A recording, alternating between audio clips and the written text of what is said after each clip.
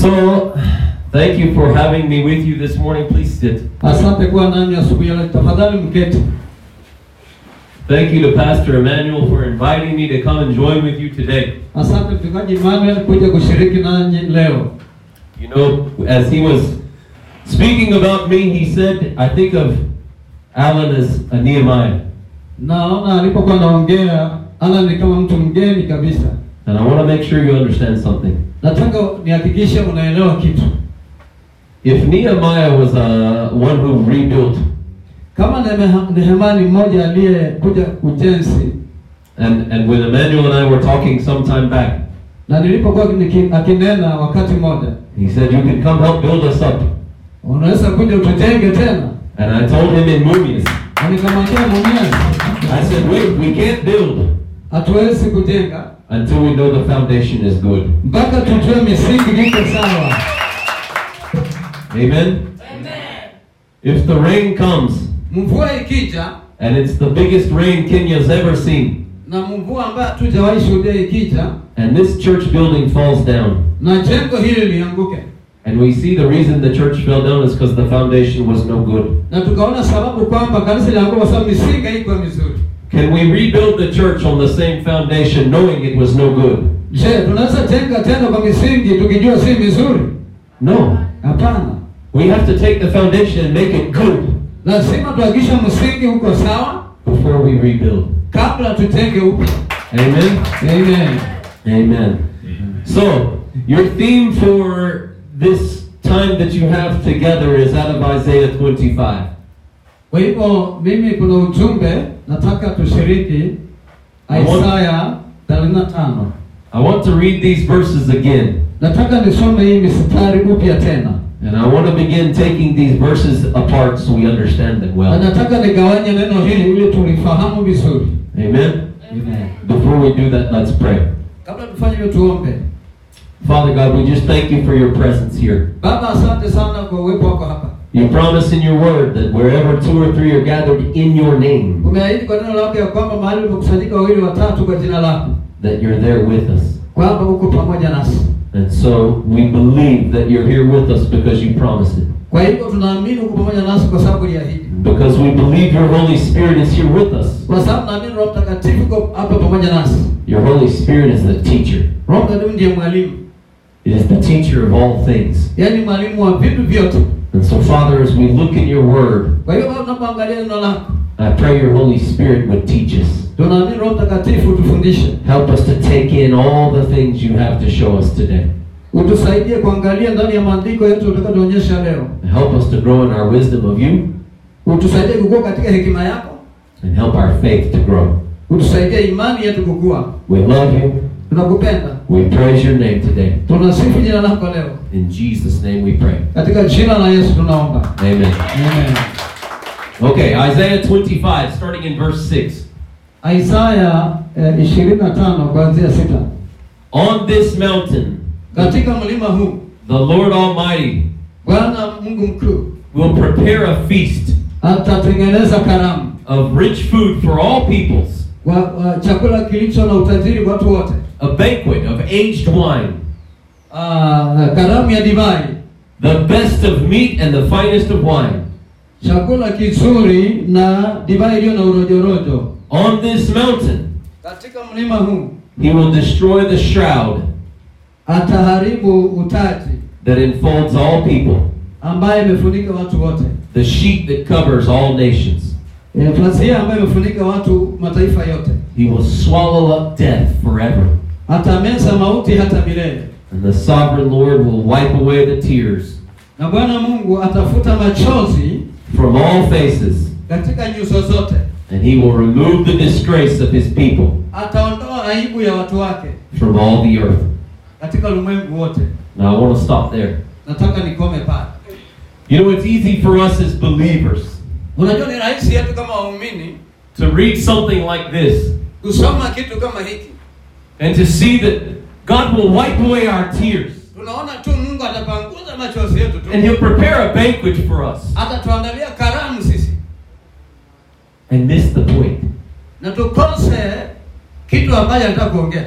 Because we see the good. Kwa sababu tunaona mazuri tu. that God promises. Yale Mungu ameahidi. It's easy to see that good promise Ni rahisi kuona ahadi hiyo nzuri and miss what God's trying to show us. na ukose kile Mungu anatuonyesha. Amen? Amen.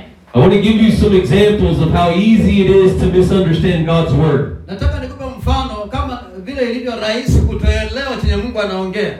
Amen? Amen. If I hire you Kama nitakununua wewe to come work in my shamba, uje ufanye kazi kwa shamba langu, and I tell you this month I need this done. na nikwambia mwezi huu nataka haya na haya yamefanyika. I want you to plow the field. Nataka ulime shamba, I want you to plant the seeds. nataka upande mbegu, I want you to spread the fertilizer. nataka uweke mbolea, And at the end of the month, na mwisho wa mwezi I'll give you 5,000 shillings nitakulipa 5,000 for good work. kwa kazi nzuri. You say, okay, Unasema sawa, it's a good job. hiyo ni kazi nzuri, It's going to come with good pay. inakuja na malipo mazuri. Amen? Amen. At the end of the month, Mwisho wa mwezi I come to you. nakuja kwako, Nothing's been done. hakuna kazi ulifanya na tukubaliana, There was no plowing. hakuna kulima, No seeds have been planted. hakuna mbegu ulipanda, There's no manure around. hakuna mbolea uliweka, But he still wants to be paid. lakini anataka malipo. Hapana. I promised you I would pay you 5,000 shillings for good work. Nilikuahidi nitakulipa 5,000 kwa kazi nzuri kwa shamba. The promise was good, Ahadi ilikuwa nzuri, but the promise has a requirement. lakini ahadi iko na masharti yake. Amen? Amen.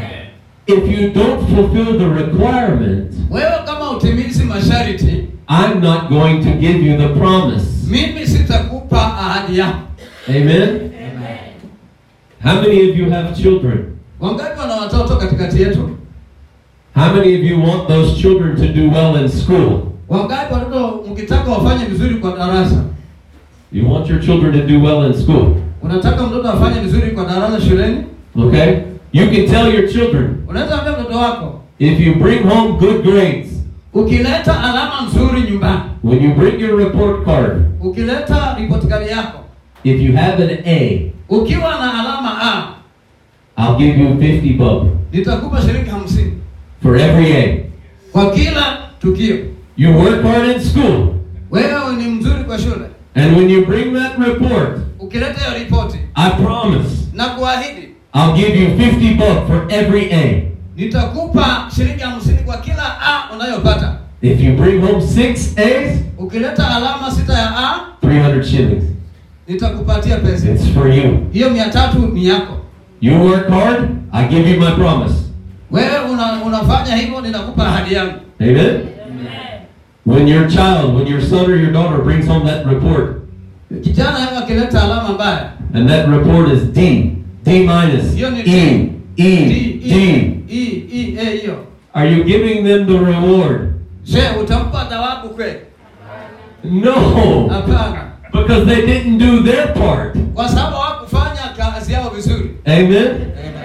That's the way God works with us. Hivyo ndivyo Mungu anafanya kazi nasi. His word is full of promises. Neno lake limejaa ahadi nyingi sana. But those promises, they come with a requirement for us. Lakini ahadi zitimie zina masharti kwetu. Amen? Isaiah 40, Isaya 40 verse 31. mstari 31. Just make a note. Don't spend time looking it up. Just write down a note so you can go back and look later. Andika tu utangalia baadaye. Isaiah 40, Isaya 40 verse 31. mstari 31. That's one of the verses many people love to claim in their life. Watu wengi hupenda kudai hiyo ahadi maishani mwao. That verse tells us that we will run and not grow faint. Ahadi inasema tutakimbia lakini hatutasimia.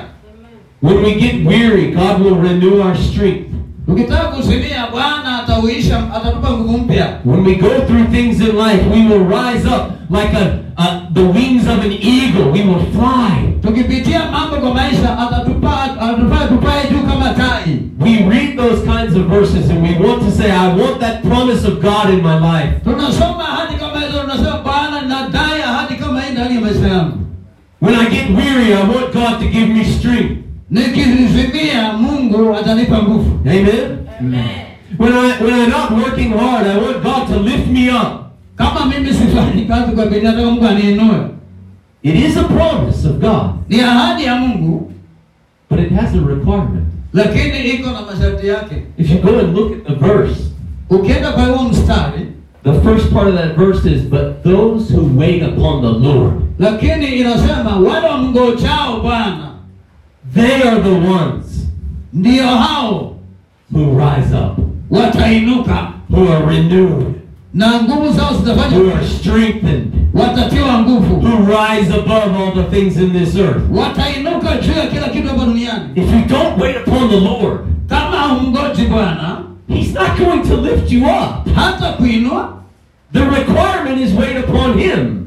Hitaji ni wale wanaomngojea. The promise is He'll do these things for you. Ahadi ni kwamba atakutendea ukimngojea. Amen? Are you with me? Je, tuko pamoja? The promises of God Ahadi za Mungu are almost always reserved for those who fill the requirement. huwa zinawekwa na zinatimizwa kwa wale wanatimiza masharti yake. Amen? That's why it's important that you fully understand all of God's Word and not just something somebody tells you. Hiyo ndio sababu ni muhimu sana kufahamu vizuri jinsi neno la Mungu linavyoelezea, sio vitu vingine tu. Amen? I say all of that Nasema hayo yote because I want us to look at what God's trying to show us in Isaiah 25. nataka tuone ni nini Mungu anajaribu kutuonyesha katika Isaya 25. Amen? Of course, we all want God to wipe away our tears. Hata hivyo sisi wote tunatamani Mungu apanguse machozi yetu yote, si ndivyo? Amen? Amen. We all want to be at a banquet where God is congratulating us on good things we've done. Tunataka tuwe sehemu yenye Mungu anashukuru watu na kuwazawadia na kuahidi thawabu. Amen? Who doesn't want that in their life? Ni nani mwenye hahitaji hayo maisha? Anyone that believes in God wants that in their life. Kila mmoja anayemwamini Bwana anahitaji hizo ahadi zitimie. The question is, what's the requirement? Swali ni je, sharti ni lipi kwa hiyo ahadi? How do we find ourselves sitting at that banquet table? Je, tutajikuta aje tukikaa kwa hiyo karamu, meza ya karamu? Amen? When you have a banquet in Kenya, Tukiwa na karamu hapa Kenya, you prepare a feast. wewe unaandaa sherehe. You tell everyone to come. Unaambia watu njooni, mialiko wanakuja. But if your enemy comes, are you going to invite him in? Lakini adui yako ukimwona pale langoni mwalike ndani ya sherehe? No. Hapana. The ones you invite are the ones that are coming for the banquet. Wale walioalikwa haswa ndio watakaoingia katika sherehe. Amen? It's like if you don't have an invitation, you're not allowed in. Ni kama vile hautapewa mwaliko, hauruhusiwi kuingia. Amen? So I want us to look at another place in Scripture that tells us some of these same things. Nataka tuangalie sehemu nyingi katika maandiko inayoongelea masuala haya tunayosema. Amen? Turn with me to the book of Revelation. Tuingie nasi katika kitabu cha Ufunuo. Chapter 7. Mlango wa 7.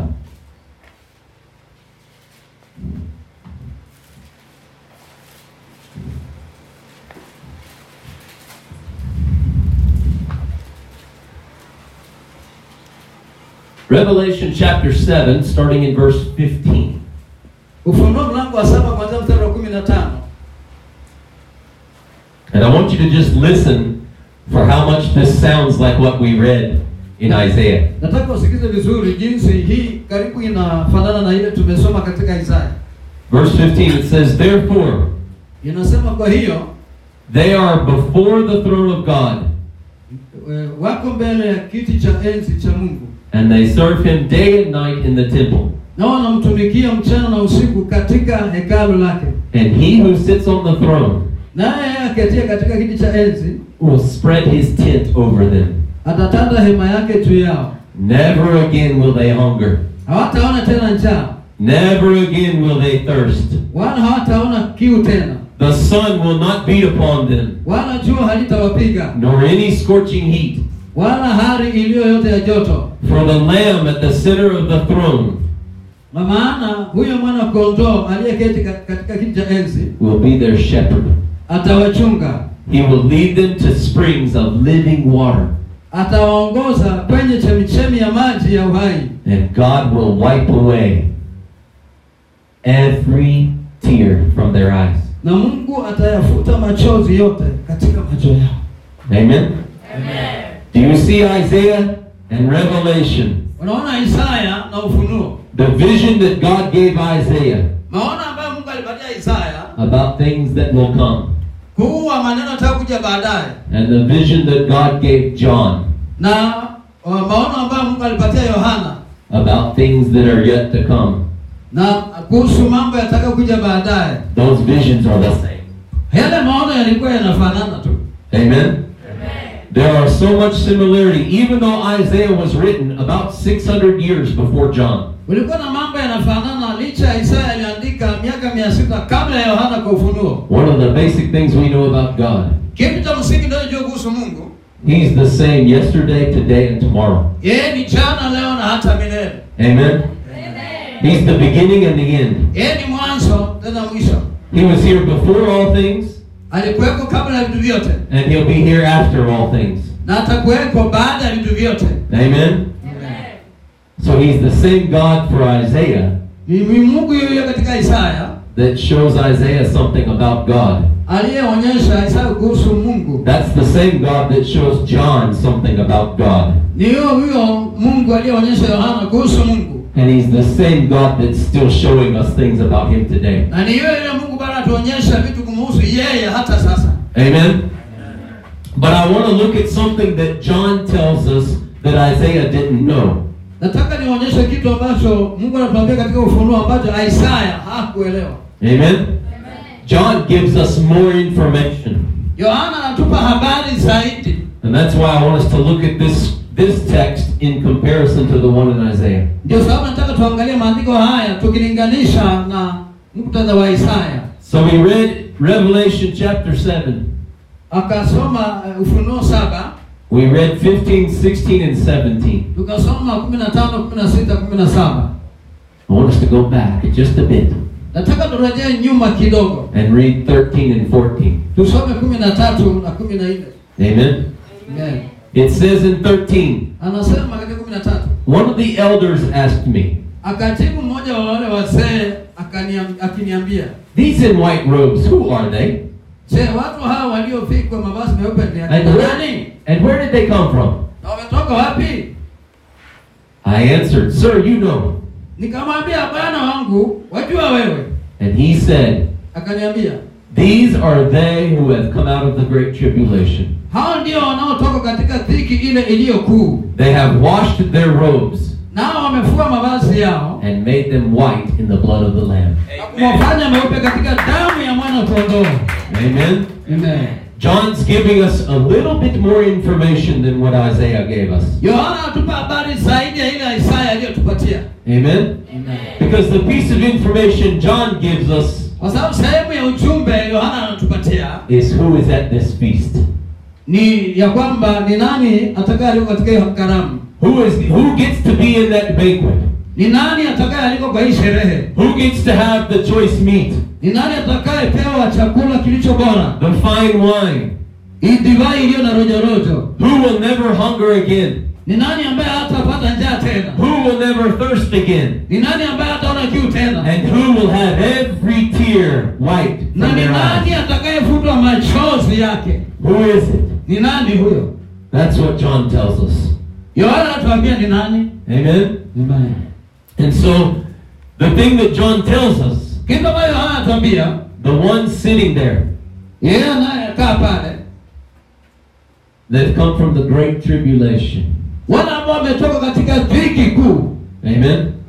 I want us to understand what the tribulation is Nataka today. tufahamu dhiki kuu ni nini leo. Because the tribulation is what's going to determine whether or not you're at that banquet or not.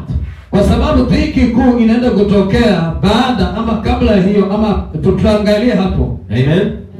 John tells us the ones at that banquet are the ones who come out of the tribulation. Yohana anasema watakaoruhusiwa katika hiyo karamu ni wale wametoka katika dhiki kuu. That means if you want to be at the table, Inamaanisha ukitaka kuwa katika meza ya karamu, if you want God to wipe away your tears, ukitaka Mungu apanguze machozi, you have to come from the tribulation. lazima utoke ndani ya dhiki, shida kubwa. Amen? I want us to really understand the tribulation. Nataka tuelewe dhiki kuu ni nini. Amen? Now, when this Bible was written, it was not written in English and it was not written in Kiswahili. Hii Biblia kimsingi haikuandikwa Kiingereza wala Kiswahili. Amen? The Old Testament was mostly written in Hebrew. Katika Agano la Kale ilikuwa ni Kiyunani. The New Testament was mostly written in Greek. Na katika Agano la Kale Kiebrania na Agano Jipya Kiyunani. And so when we translate from Greek to another language, tukibadilisha kutoka Kiyunani kwa lugha nyingine, it's important that we understand what that word means. ni muhimu tufahamu hilo neno linamaanisha nini. Amen? Amen. If you're talking to someone in Kiswahili, Ukiongea na mtu katika Kiswahili, amen? You might say kubwa, unasema kubwa, right? But kubwa can mean many different things, can't it? kubwa inaweza maanisha maneno tofauti mengi. Amen? In English, I might use a lot of different words. Katika Kiingereza ina msururu mtiririko wa maneno mengine. Amen? I might use words like large, Naweza tumia neno kama pana, big, kubwa, all kinds of different words, but in Kiswahili you might just say kubwa for all of them. kwa Kiingereza ni maneno mengi tofauti, kwa Kiswahili huenda ni neno moja tu, kubwa, Because the languages are just different. kwa sababu lugha hii inatofautiana kwa maneno. Amen? And so if I was listening to a conversation you were having, Kwa hivyo nikisikiza mazungumzo ambayo unanena na mwenzako, and I take a sentence that you said, na nichukue hiyo sentensi uliyokuwa ukisema, and in that sentence you use the word kubwa, na katika sentensi hiyo ukatumia neno kubwa, I need to go and understand what kubwa means. na mimi sifahamu hilo neno vizuri, It can mean this, it can mean inaweza this. maanisha hii ama hii, inipige akili. And so it's the same when we study God's word Kwa hivyo ni sawa tunapojifunza neno la Mungu, and we look at a word like tribulation. tunapoangalia neno kama dhiki kuu. For me, I have never used the word tribulation Kama mimi sitawahi tumia neno dhiki in just a conversation. katika maongezi. It's not a common word. Ni si neno la kawaida. Amen? Are you with me? Tuko pamoja? It's not a common word. Si neno la kawaida. So then I have to understand better, what does that word mean? Kwa hivyo lazima nifahamu hili neno linamaanisha nini. So let me tell you about the Greek word. Wacha nikuambie katika neno la Kiyunani, The Greek word that we get tribulation from. neno la Kiyunani unalopata neno dhiki kuu It is thlipsis. Thlipsis. ni neno thlipsis. Okay? That's the Greek word. Ni neno la Kiyunani. And the most basic meaning of that word Neno hili maana yake kimsingi is pressure. ni hiyo msukumo, Amen? msukumo, mfinyilio mkubwa. Pressure. Msukumo. Like something's pushing in on you. Ni kama kitu kinakufinyilia kwa uzito. Amen? So what we are looking at Kitu ambacho tunatafuta hapa is that the great tribulation that God's saying, the ones at that feast, dhiki kuu ambayo Mungu anaongelea ndio uhitimu hiyo karamu. they came out of the pressure. Ilitoka katika dhiki kuu. Amen? Msukumo mkubwa. Pressure. Mfinyilio mkubwa. Things pushing in on you. Vitu vingi vinakusukuma kufinyilia kiajabu. Amen? Now, Sasa, this word neno hili is used many other places in Scripture. linatumiwa maeneo mengine katika Biblia. And so to understand what God means when He says pressure, Kwa hivyo kufahamu yenye Mungu anasema kuhusu mfinyilio mkali, the best way to understand it is look at other ways God uses that word. ufahamu vizuri, angalia njia zingine Mungu anatumia katika neno. Amen? Amen. That's the way we can understand what He means by pressure. Hiyo ndio unaweza elewa vile Mungu ananena kuhusu kufinyiliwa sana. Okay, in Matthew chapter 13, Katika Mathayo mlango 13, Jesus was telling a parable. Yesu alikuwa anaongea neno fulani, msemo fulani. And it's the parable of the sower. Ilikuwa ni mazungumzo ya mpanzi. If you remember that parable, Ukiangalia hiyo msemo wa mpanzi, Jesus said the word of God is like a man sowing seeds.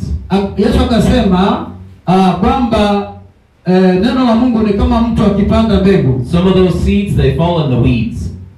Mbegu hizi zinaanguka katika magugu. Some of those seeds, they fall among the rocks.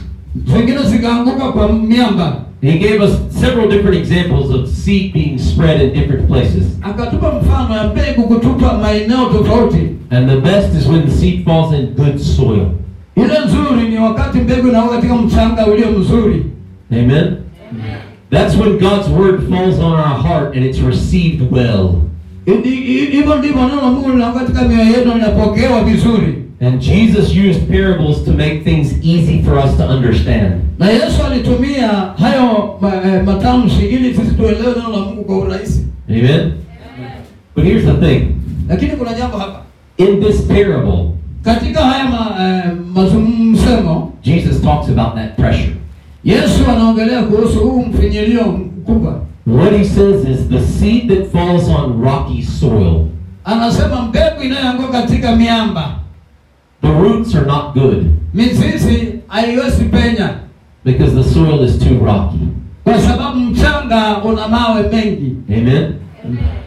But Lakini the word of God is received and that root, the plant begins to grow quickly. ya kwamba neno la Mungu linapokewa na linaanza kukua haraka. Amen? The plant begins to grow quickly and the plant is excited about God's promises. Mmea unakuwa haraka na unashangilia ahadi za Mungu. But because the soil is not good, Kwa sababu mchanga si mzuri. and because the roots are not strong, Na kwa sababu mizizi yake haijakolea. here's what Jesus says. Hiyo ndio Yesu anasema. He says the pressure Akasema sasa mfinyilio. the pressure of this life Msukumo na mahangaiko ya mfinyiko vya dunia squeezes that plant vinanyonya na kuharibu huo mmea and it falls away quickly na inaanguka haraka because the roots were not good. kwa sababu mizizi yake haikuenda chini. Amen? Amen. The pressure of this world, Msukumo wa mambo ya dunia. that pressure is the same pressure that we're talking about, that if you can make it through that, Hiyo msukumo na mifinyilio ya dunia, ikiwa utapita kwa hiyo msukumo na mifinyilio ya dunia, you'll be at that table, utahitimu kukaa kwa hiyo meza ya karamu. the banquet with God. Karamu na sherehe hiyo, karamu ya meza ya Bwana. Amen? Jesus said the pressure can make us fall away. Yesu akasema mambo ya dunia na msukumo itafanya sisi tuanguke. Another time in John chapter 6, Mahali pengine Yohana mlango wa 6, Jesus was talking about that he is the bread of life. Yesu anaongelea kuhusu mkate wa uzima. Amen? And many people, at this point it says that Jesus had many followers. Biblia inasema Yesu akawa na wafuasi wengi, umati mkubwa. But it says that when Jesus began to teach about that I am the bread of life, Yesu alipoanza kuwafunza kwamba mimi ndimi mkate wa uzima. if you go and read John chapter 6, Ukisoma Yohana 6, it says many of them said this teaching is too hard. wengi wakasema haya mafunzo ya Yesu ni magumu zaidi. I don't know if I believe that. Sijui kama naweza amini kama huyu Yesu ni I mkate. don't know I don't know what I think about this whole bread of life thing. Sijui kama nitafikiri hiki kitu cha uzima ni Yesu. And it says many turned and left and never came back Biblia inasema waliposikia haya wakageuka wakamwacha na hawakurudi tena. because the pressures of understanding who God really is, Kwa sababu mfinyilio kufahamu Mungu ni nani halisi. the pressure pushed them away. Mambo ya dunia yaliwasukuma mbali.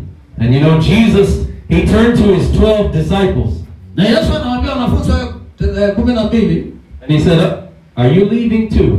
akasema hata nyinyi pia mnaondoka. And the disciples chose to stay. Na wanafunzi wakaelewa. Amen?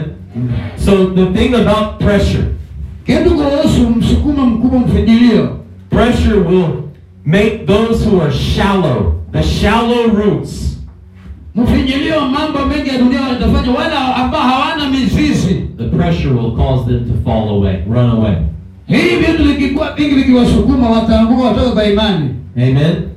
Think about what's happening with the disciples and that crowd. Fikiria vile ambavyo vinafanyika na wanafunzi kwa ule umati. The disciples are working hard for their roots of understanding who Jesus was. They're working for those roots to grow deep. kazi ya kufahamu, kuweka mizizi, kuelewa kwa hii miamba, je, wataweza kwa hii mazingira kuweka imani.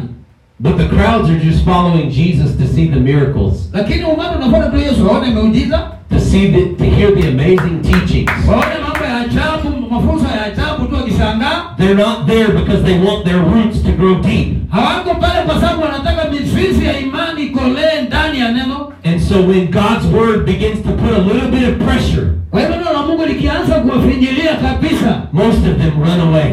wengi wao wanaacha Yesu na kuondoka. It's only the 12 who are working on their roots. 12 tu ambao waliangalia mizizi ya imani yao, They can stand the pressure, wanaweza kabiliana na msukumo. and they choose to stay with Jesus. Walichagua kukaa na Yesu liwe liwalo lisije. Amen. Amen. So, Kwa hivyo John chapter 16. Yohana 16, You don't have to turn there, but write it down. John chapter 16, andika tu chini. Yohana 16 verse 33. mstari wa 33. Jesus said, in this life, Yesu akasema, katika maisha haya you will have mtakuwa troubles. na dhiki. You will have Mtakuwa troubles. na dhiki. That word for troubles, Neno la dhiki, that's the same word hilo ndilo bado neno in Greek. katika Kiyunani, That's the same word. ndilo neno hilo. Jesus is telling you, and he's telling me, he's telling every one of us in this life, Yesu anaambia mimi, mwingine na wengine, katika maisha haya don't misunderstand me. usinielewe vibaya. In this life, Maisha haya tunayoyaona na macho, the pressure is going to come. dhiki zinaenda kutufinyilia, zinakuja. No one lives this life Hakuna mtu atataka haya and has no pressure. hata ishi bila mfinyilio wa mambo. The pressure of being a father and trying to provide for your family. Kuna dhiki ya kuwa baba, kutoa mahitaji kwa familia. The pressure of being a mother and trying to help raise your children the right way. Dhiki ya kuwa mama, kulea watoto kwa njia ipasayo. The pressure even for children, they're in school and they know that education is a hope for their future. Dhiki watoto kwa shuleni, kujua kwamba elimu ni tumaini la baadaye. The pressure is pushing down on every single one of us. Msukumo juu ya kila mtu, na msukuma na kumfinyilia. And Jesus was saying, Na Yesu anasema, don't misunderstand God. msikose kumfahamu Mungu. God's not promising you a life without pressure. Yesu Mungu aahidi kwamba maisha yako binafsi ya kwamba hautapitia mateso. In fact, Jesus said, in this life, you will have pressure. Yesu anasema katika maisha haya dhiki hautakosa. Troubles and pressure will come. Dhiki na shida na matatizo yatakuja. Amen? Amen. There are many churches you can go to in Kenya. Kuna makanisa mengi hapa Kenya unaweza ingia. There are many churches all over the world, Makanisa yamejaa ulimwenguni, especially in America. kama kule kwetu Marekani. And they will preach to you that God wants you to be healthy.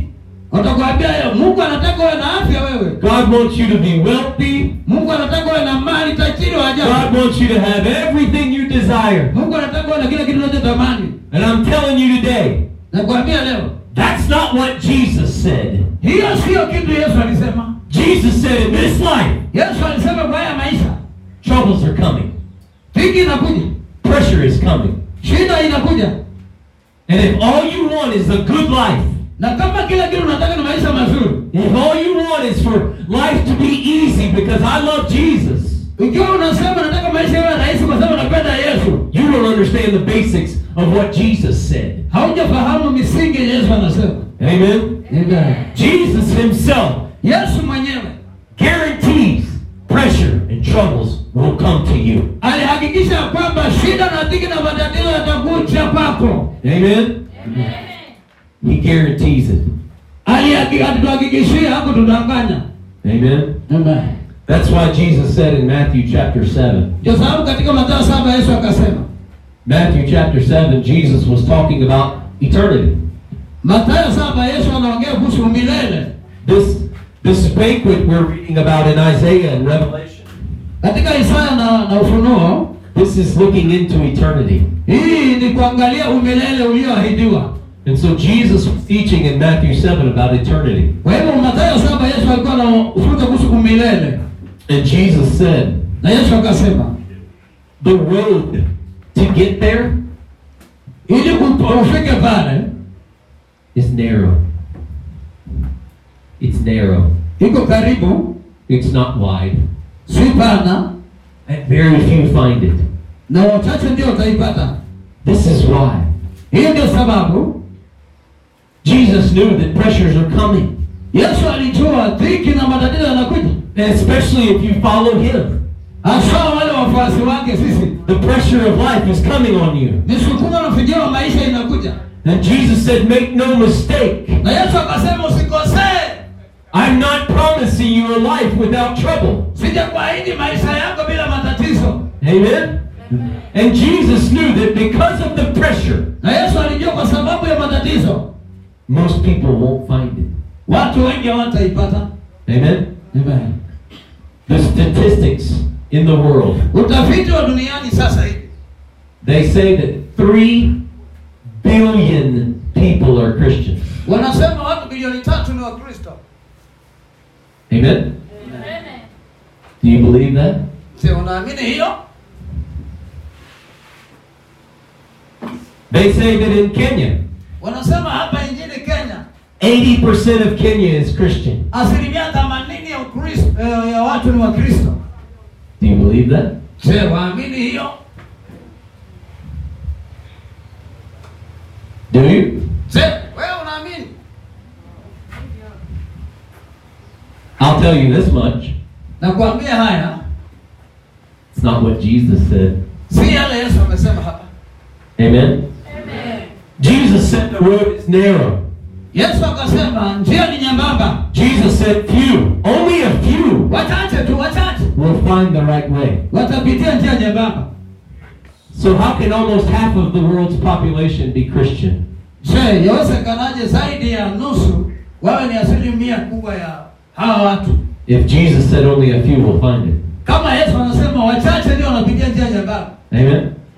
How can 80% of Kenya Hapa ni 80% hapa Kenya be Christian ni Wakristo. if Jesus said few will find it? Na kama Yesu anasema ni wachache watapitia hiyo njia. Amen? Do you hear me this morning? Sasa unanisikiza vizuri asubuhi hii? Jesus speaks the truth. Yesu anasema ukweli. Amen? Amen. So let's look again Wacha tuangalie tena at Revelation chapter 7. Ufunuo mlango wa 7. Because now that we understand a little bit about this pressure, Sasa tumeanza kufahamu kidogo kuhusu haya matatizo na huu mfinyilio. I want us to look again at the what we looked at in Revelation. Nataka tuangalie tena kitabu cha Ufunuo. And here's what it says. Inasema hivi. In verse 17, Mstari wa 17. it says, the Lamb at the center of the throne. Kwa maana hiyo mwana kondoo aliye katikati ya kiti cha enzi. Amen. The Lamb at the center of the throne. Mwana kondoo katikati ya kiti cha enzi. Now here's something I want you to understand. Nataka ufahamu kitu hapa. Amen.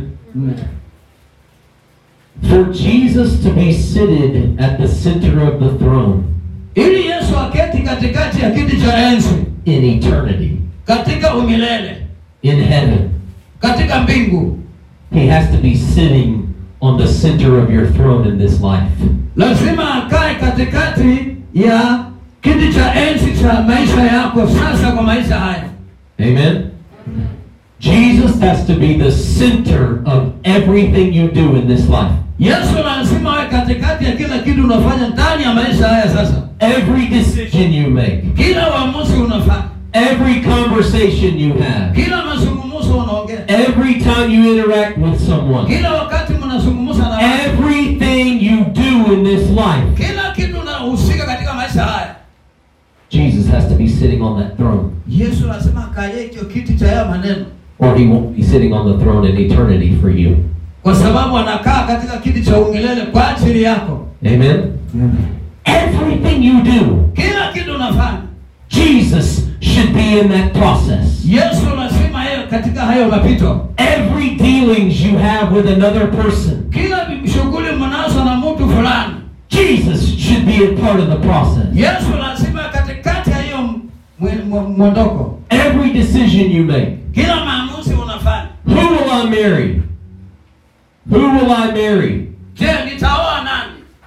Where will I go to school? Je, ni shule gani nitaenda? What career will I have? Je, ni taaluma gani nitakuwa nayo? What am I going to do with my future? Je, nitafanya nini na hatima yangu? What am I going to do with the rest of my today? Je, nitafanya nini na hali yangu yote ya baadaye? Every single thing. Kila kitu. Jesus has to be the center of it. Yesu lazima awe ndio mkuu katikati pale.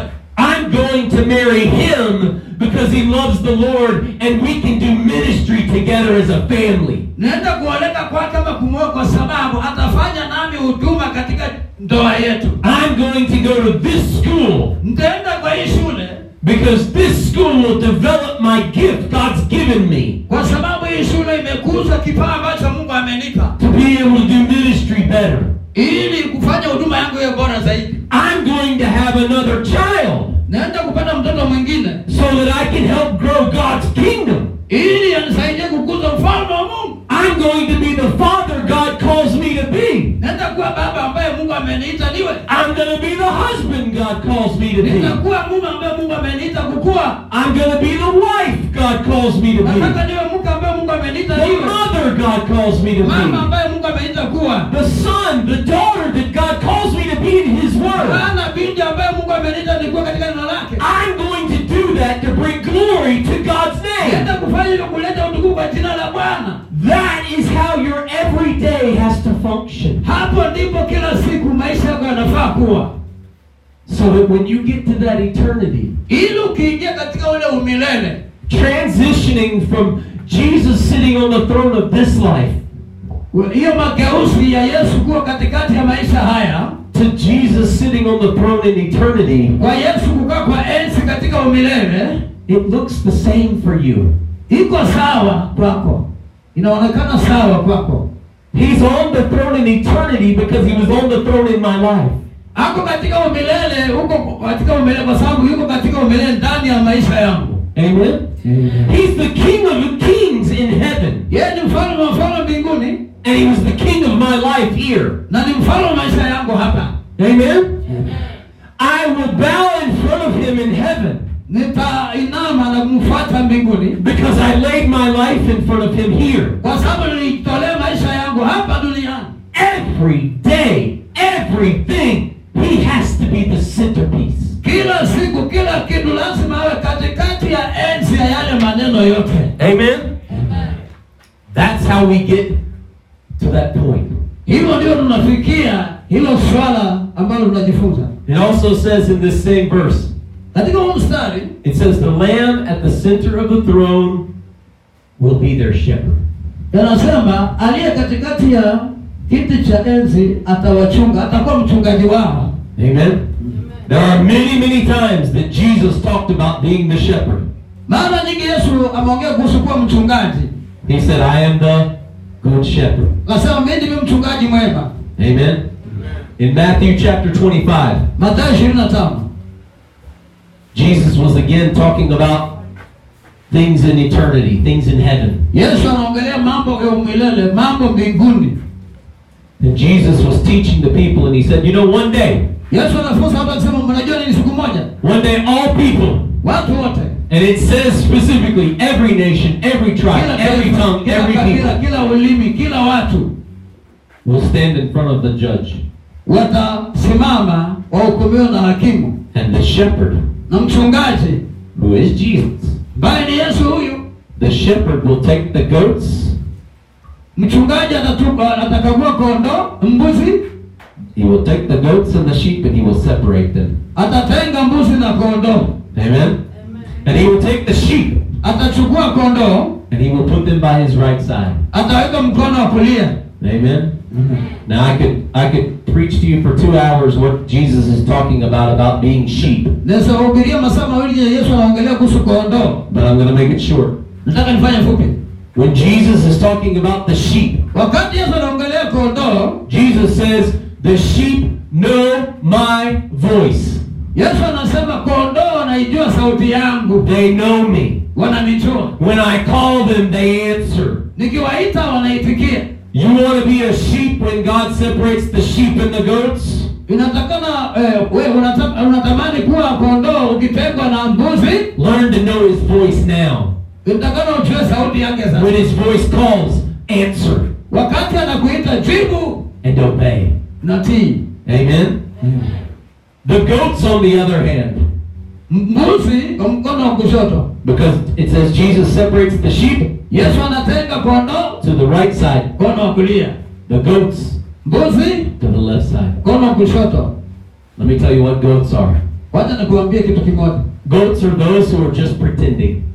Mbuzi ni wale wanaojifanya Ukristo na kumbe ni kuingiza tu. They're a fraud. Ni wajanja. Wafisadi. They're just pretending. Wanajifanya tu ni Ukristo. They come to church every Sunday, Jumapili ni tabia na kucha ibada. but they're goats Lakini kumbe ni mbuzi wa Jumapili. because they're not really living for Jesus. Kwa sababu hawamuishii Kristo. They come every Sunday. Kila Jumapili ibada. They're here every time the doors are open. Wanasikia. But you know that when they walk out this door, nothing's ever changed in their life. Lakini ukijua kitoka hii mlango hakuna mabadiliko kwa maisha yao. They've not surrendered anything in their life to Jesus. Hawajasalimisha chochote maisha kwa Yesu. And churches are full of goats. Na makanisa yamejaa mbuzi. Churches in Kenya, churches in America, churches all over the world. Duniani mote mbuzi na mbuzi. They're full of goats. Yamejaa mbuzi tu. Amen? And the interesting thing about the goats is at the end, Jambo la kushangaza kuhusu mbuzi mwisho. on that day, they're going to say, "Ah, Jesus, Lord, Lord, Jesus." Bwana Yesu. And Jesus is going to say, I don't know you. Yesu anamwambia ondokeni kwangu siwajui Bwana. I don't know you and you're not coming in. Wewe sijui hata hautaingia. You need to go Ondoka. because I don't know you. Kwa sababu mimi sikujui, haukujulikana. And the thing about those goats, Na jambo lingine kuhusu hao mbuzi. those goats are going to say, but Jesus, Lakini Yesu. I was in church. I sat in the front row every Sunday. Nakaa mbele nikisikiza pastor kila Jumapili. Jesus, I had a Bible. Nilikuwa na Biblia mkononi. I never read it, but I had a Bible. Mimi nilikuwa na Biblia yangu. And sometimes I would pray, like, when I wanted something. Mimi niliomba nikihitaji kitu kwako. Come on, Jesus, let me in. Yesu, wacha niingie. But Jesus will say, I don't know you. Yesu atamwambia sikujui Bwana. Those goats believe that when they get to the end, Hao mbuzi waliamini nikifika mwisho wa safari that they're going to be allowed to come in. nitaruhusiwa niingie tu na mbuzi wangu ndani. They do. Waliamini hiyo. They believe that. Wanaamini hiyo mpaka sasa. They believe that coming to church or doing other things is what's going to get them into heaven. Walidhani kwamba nikikuja kanisani fanya chochote kile kitaniingiza mbingu. But Jesus made it very clear. You come in because I know you. Yesu ako sawa kabisa, unaingia kwa sababu nakujua. You come in because you're my sheep and I'm your shepherd. Unaingia ndani kwa sababu ni mchungaji wako, ni mkondo wangu. You come in because you know my voice and when I call on you, you answer. Unaingia kwa sababu unajua sauti yangu, nikikuita unaitikia. That's how you come to the banquet. Hilo ndilo unaingia katika karamu. You can never ever in your life step foot in a church. Katika maisha yako yote hauwezi kabisa kanisani And go to the banquet. ukae kanisani na uhitimu kuingia katika karamu hiyo ya siku hiyo. Amen? Are you with me? Je, tuko pamoja? Whether you come on Sunday or don't come on Sunday Wewe Jumapili unakuja hauji, does not determine whether or not you get to join Jesus. haitaamua siku hiyo kama utaingia. Amen? Now I'm not telling you not to come back on Sunday. Sikuambia kwamba Jumapili usikuje. Amen? Don't get confused Usichanganyikiwe about what Jesus is talking na about. kila ambacho Yesu anaongea. Amen? Now, Sasa in Luke 14, Luka 14, and this is where the pressure is going to become very evident. Hapa ndipo sasa shida, dhiki itakuwa sana, itakuwa dhahiri waziwazi. In Luke chapter 14, Luka 14. Jesus is teaching the disciples. Yesu anawafundisha wanafunzi wake. And he's telling them about the cost to follow me. Anawafundisha kuhusu gharama ya kunifuata. And he says, if you're going to build a house, Akasema ikiwa unaenda kujenga nyumba, if you're going to build a house, don't you count the cost first? Ukienda kujenga nyumba uhesabu gharama kwanza. Don't you need to know how much it's going to cost before you start building? Sinafaa ujue gharama kabla uanze ujenzi. Amen? Amen. Jesus said, why would you start building a house? Yesu anasema kwa nini uanze kujenga nyumba? And you get the foundation done. Unaweka msingi, and you get that wall done. Unaweka ukuta, and you get this wall done. Unaweka hii ukuta vizuri. and you get this wall done. Hii ukuta huko unaweka. But now you've run out of money. Kwa pesa nyingi. You don't have any money to build this wall. Sasa umeshindwa You don't have any money to put the roof on. Umeshindwa kupata pesa kujenga paa. What a fool you look like in your village. Unaonekanaje mpumbavu kwa kijiji chako kwa sababu ulishindwa? Amen? That's what Jesus said. Hiyo ndio Yesu anasema. Why would you start building and you don't even know if you have enough money to finish? Kwa nini uanze kujenga kama hujui una pesa za kutosha kukamilisha? You're going to look like a fool if you don't count the cost first. Unaonekana pumbavu kama uhesabu gharama kwanza kabla uanze safari. Amen? Now this is what Jesus said about the cost of following him. Hiyo ni Yesu anasema gharama ya kumfuata kabla usonge mbele. Because Jesus wanted to make it very clear. Kwa sababu Yesu alitaka iweke wazi bila kuchanganya mtu. He wanted you to understand very clearly. Alitaka tuifahamu vizuri that following him ya kwamba kumfuata is not just some prayer you say. Si tu yale maombi tunafanya. And then you just come to church. Na hata unakuja tu kanisani and everything's good. Na kila kitu ni kizuri Jumapili ya leo. That's not the gospel of Jesus. Hiyo sio injili ya kweli ya Yesu. Amen? Jesus said, if you want to follow me, Yesu akasema ukitaka kunifuata, before you say, I'm a follower of Jesus, count the cost.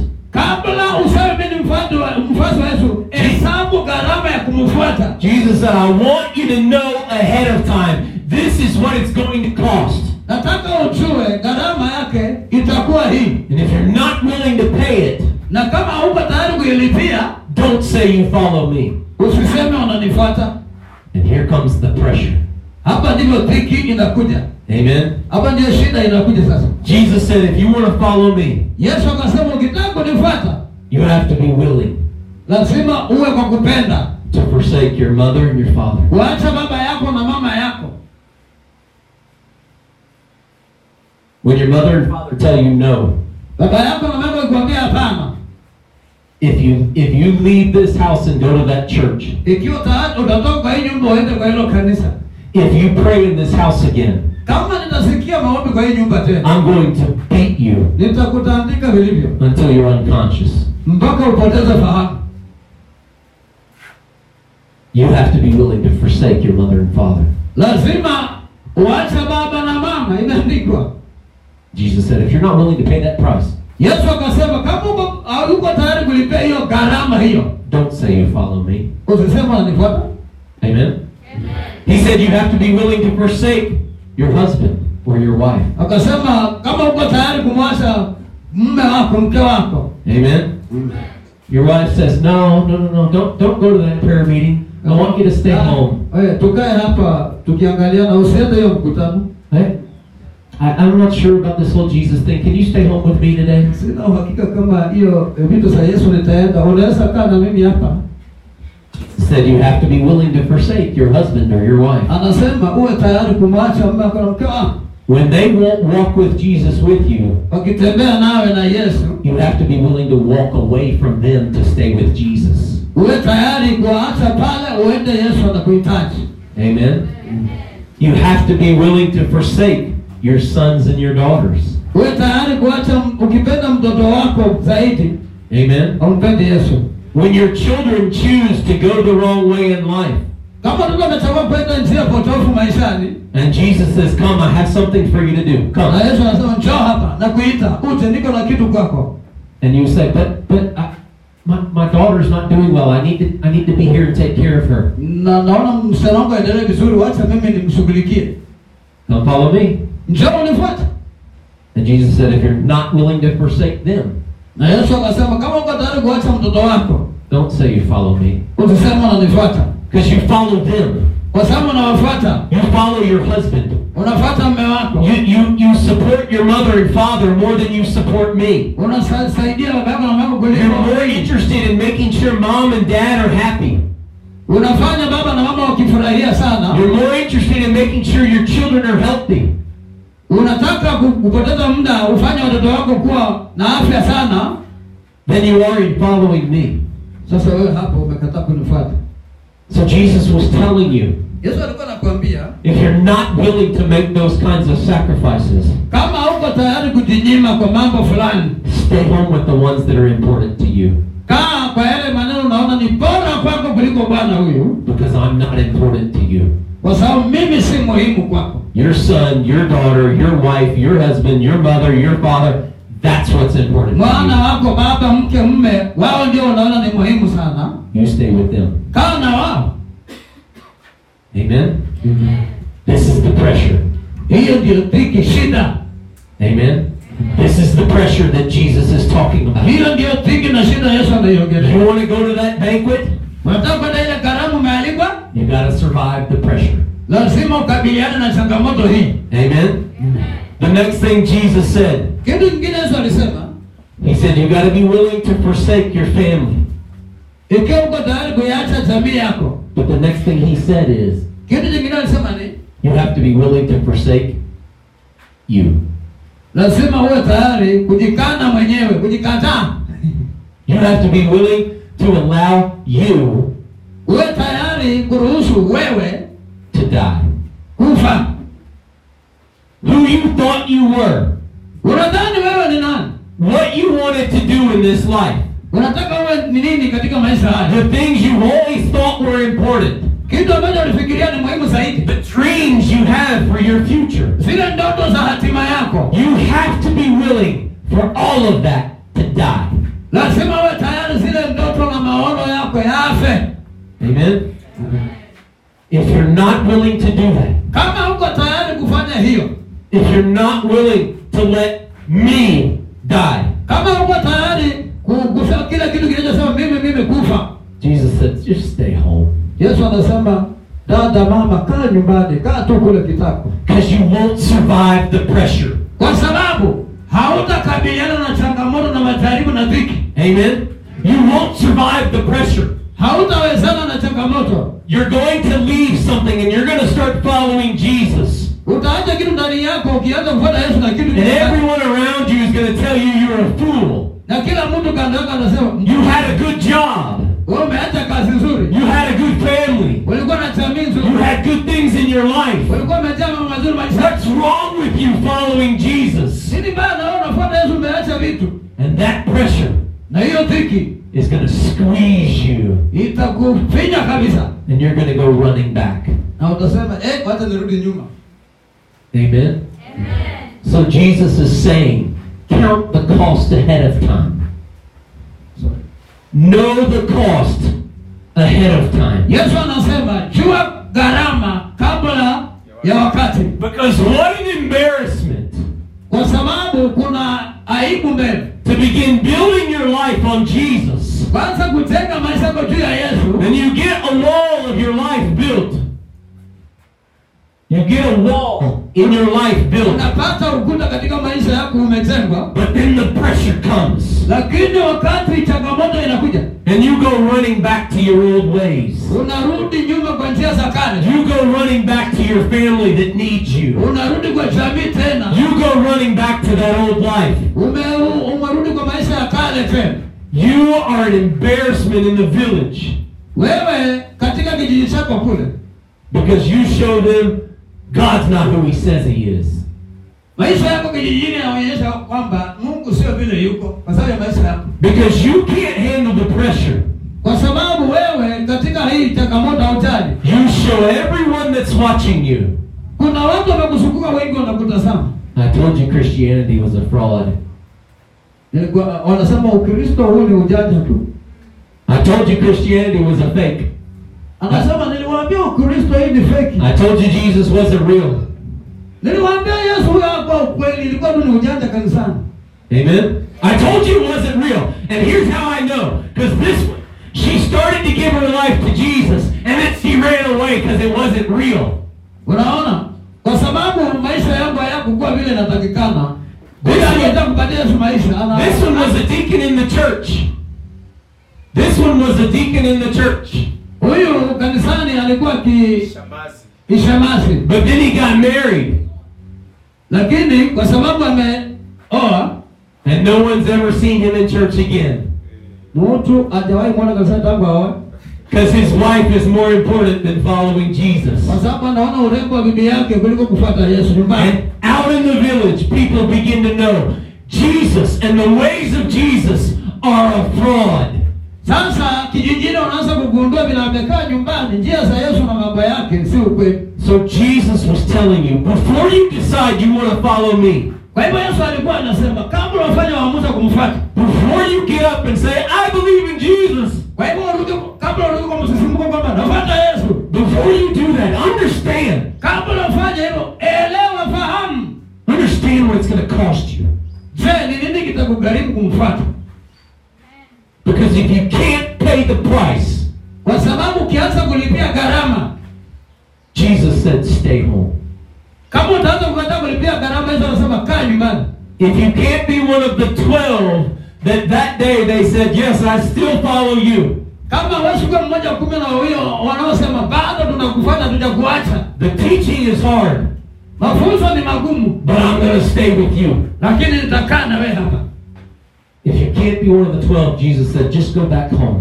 Kama hawezi kuwa mmoja wa 12, Yesu anasema kaa tu kitaka nyumbani, baki na mambo yako huko. Because I really want those who will follow me. Kwa sababu mimi Yesu nataka wale wamelipia gharama wamefanya uamuzi kumfuata. Jesus said following him.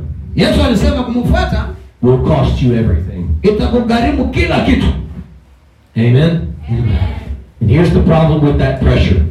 Mnaona shida na hiyo dhiki. That pressure of life. Dhiki ya misukuma na ufinyirio wa maisha. You know, some people think that I can handle the pressure of the world. Watu wengine wanafikiri kwamba mwisho wa dhiki ya dunia. And I can handle the pressure of following Jesus. Ninaweza kukabiliana na msukuma kufuata Yesu. I can do both. Naweza fanya zote mbili, nishike hii na hii. And so they try to walk halfway. Wanajaribu and halfway. Mgongo kanisani, kichwa kwa dunia. Sunday I believe in Jesus and I go to church. Jumapili naamini Yesu kwa sababu ni Jumapili. Monday I go back to work and I'm not so much a Christian. Jumatatu naenda kazi, Ukristo nimeficha chini. Oh, but then we have home fellowship on Tuesday. I'm a Christian again. Jumanne ni Ukristo kwa sababu ya ushirika. But then on Thursday all the guys were going to town to get into a little bit of trouble. I'm back down here now. Alhamisi naona watu wanaanza kuniambia mambo mengine. Naona hapa nitaingia shida. And then on Friday we're having a vacation. Ijumaa naingia kesho. I'm a Christian again.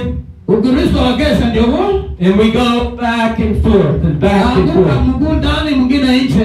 And what Jesus knew. Ukristo kifafa huo. Kristo anasema you can't do both. Hawezi kukamata kuwili. You cannot be a sheep and a goat. Hawezi kuwa na sura ya mbuzi na kondoo mara moja. You can't be both. Hawezi. You're either a sheep, either wewe ni kondoo, or you're a goat. Ama ni mbuzi. And if you don't believe me, you go look all over Kenya, go look all over Africa, and you bring me one that's half goat and half sheep. Upata mtu mwenye ana sura zote za mbuzi na kondoo Afrika wapi? Hakuna. When you find it, you call me. Ukipata mtu mwenye ana sura mbili pamoja, niite mimi. Amen? Because it's not there. Kwa sababu hiyo, they're all sheep or they're all goats. Wewe aidha ni mzima mbuzi, mzima kondoo. Amen? If you can find one that's half and half, you call me. Kama unapata nusu, huku juu mbuzi, chini kondoo, niite nione. Amen? Now, I want us to look again at Revelation chapter 7. Nataka turejee katika Ufunuo mlango wa 7. It says Jesus is at the center of the table. Ya kwamba Yesu yuko katikati ya kiti cha enzi. It says every tribe, every nation, every tongue. Anasema kila kabila, kila taifa na kila ulimi. And it tells us exactly who will be there.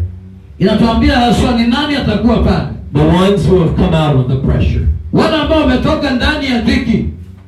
You make it through the pressure. You survive the pressure of this world. And you stand strong. Upitie dhiki, upitie shida na usimame imara on your faith. Kwa imani yako. And Jesus is bringing you to the table.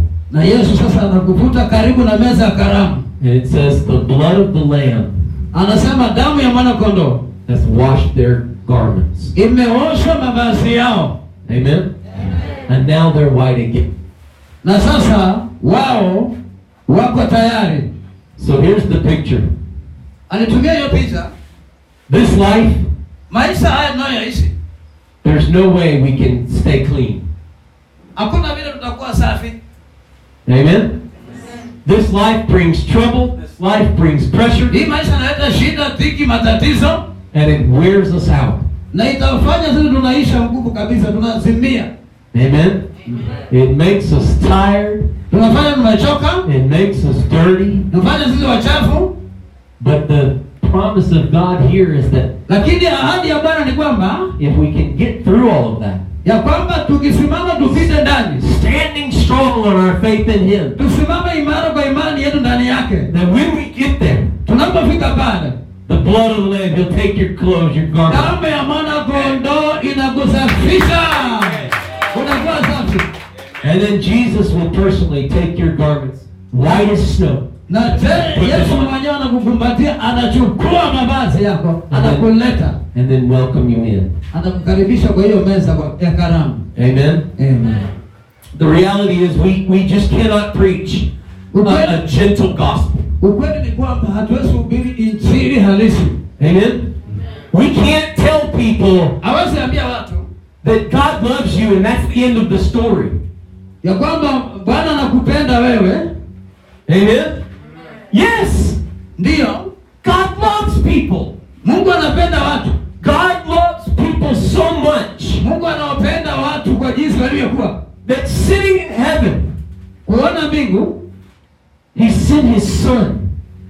kuona mwana wake, He sent His Son so His Son could be betrayed mwana wake angesalitiwa by His only friends in this life. na marafiki wake wa pekee. They all left Him. Wote walimkimbia kumwacha. They all watched Him getting beaten over Walimtazama akipigwa na micheleti until He was bleeding and bleeding akachumbuliwa mgongo. from His back. Kwa mgongo wake alichumbuliwa. They put a crown of thorns on His head. Wakaweka miiba kwa kichwa. You've seen these big thorns around. Umeona hii miiba ya sumu kubwa hapa. Thorns crushing down into His head. Ikiingia ndani ya kichwa chake. And blood coming from His head. Na damu ikimwagwa kutoka kichwani kiteremka. Then they put Him on the cross.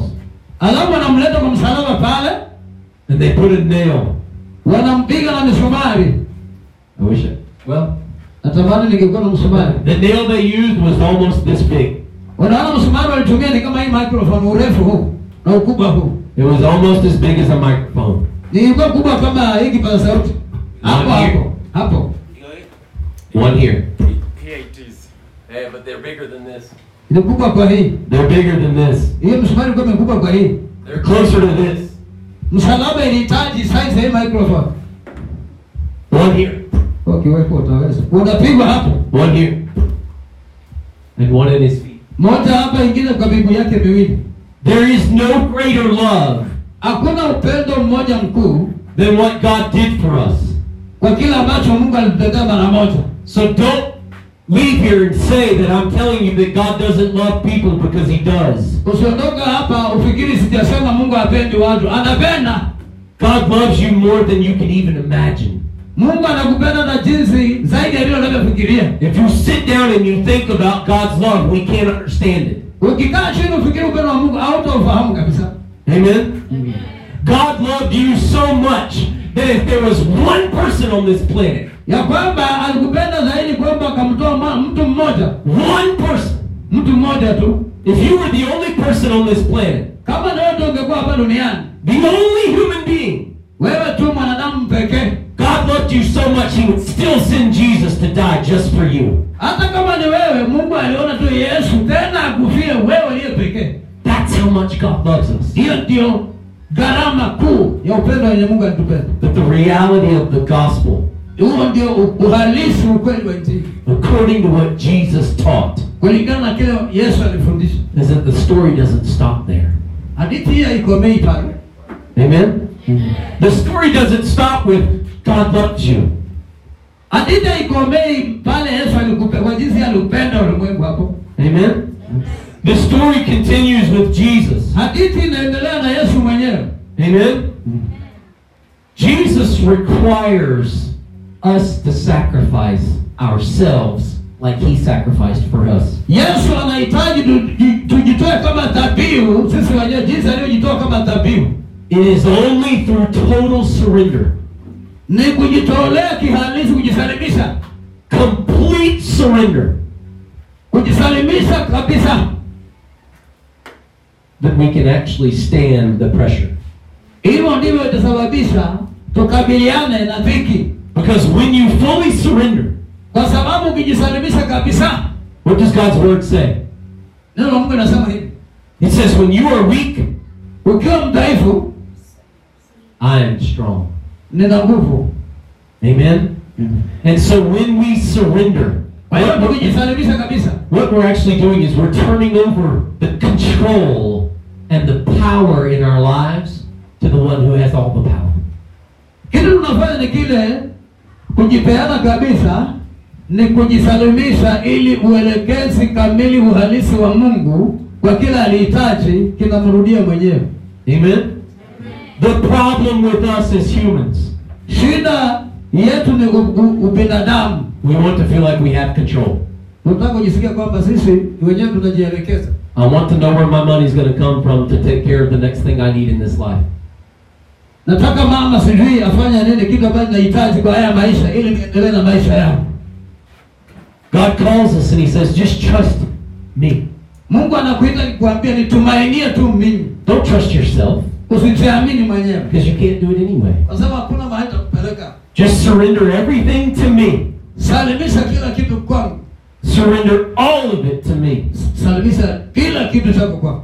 Jesus said, Yesu akasema, what good is it inafaidi mtu nini if you gain everything in this life, ikiwa utapata ulimwengu wote, but then you get to heaven's door one day, alafu ufike kwa mlango wa mbingu, and he says, I never knew you.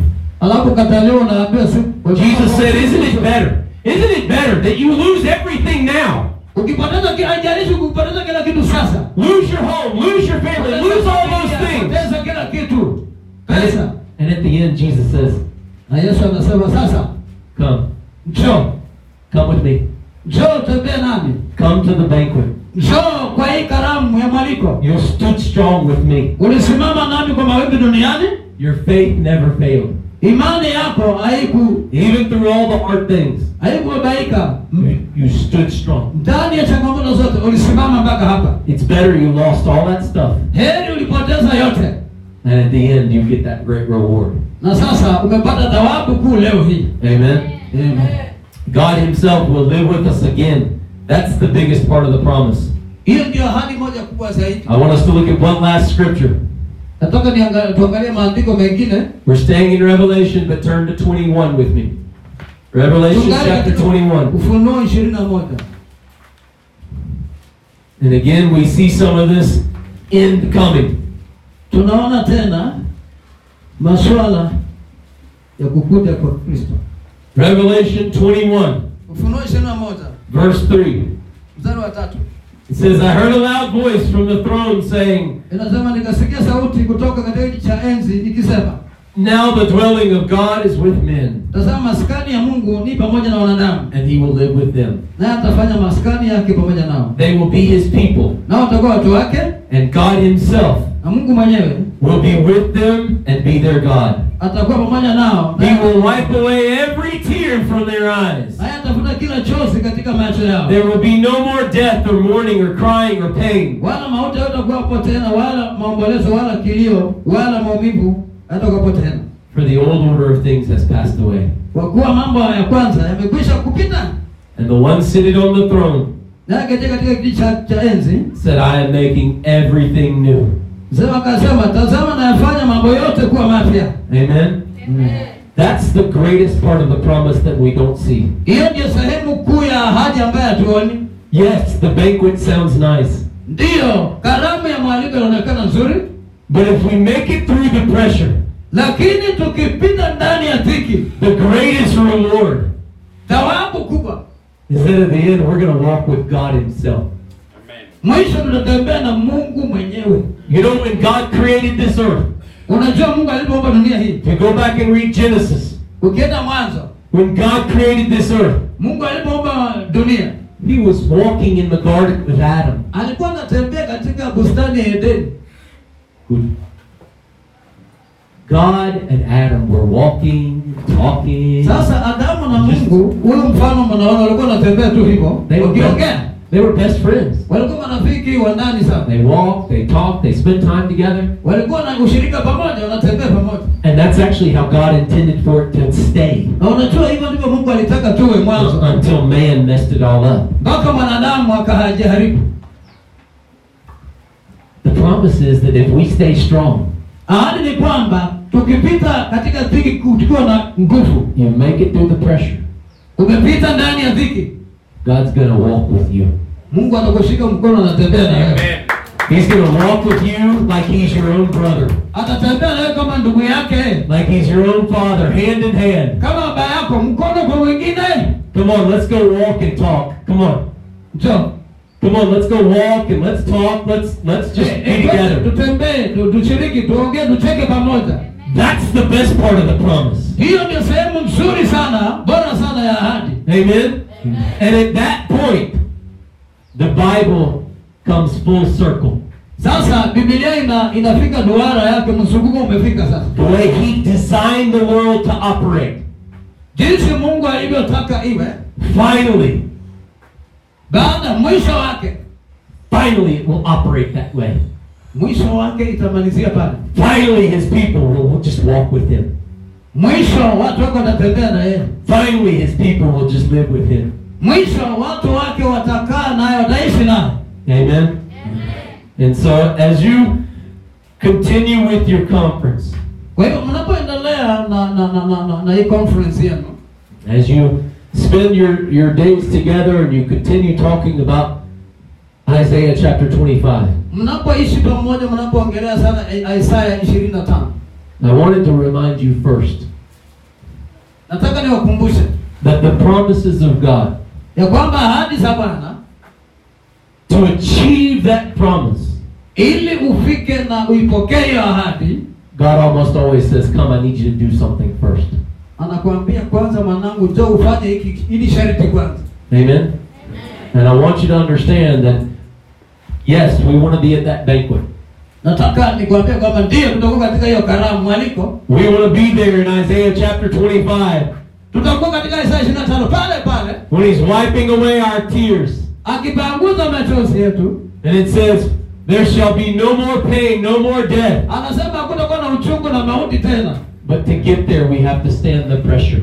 Lakini ili tufike pale, lazima tustahimili dhiki na matatizo na shida. And Jesus himself said the pressure's coming. Na Yesu mwenyewe anasema, make sure you're ready. Hakikisha uko tayari. Make sure you're willing. Hakikisha unaweza. And then just stand firm on God and on God's Simama imara katika Mungu na ahadi zake. Trust in him and he'll carry you through. Mtumainie na atakupitisha ndani ya dhiki. Amen? Amen. Let's pray. Wacha tuombe.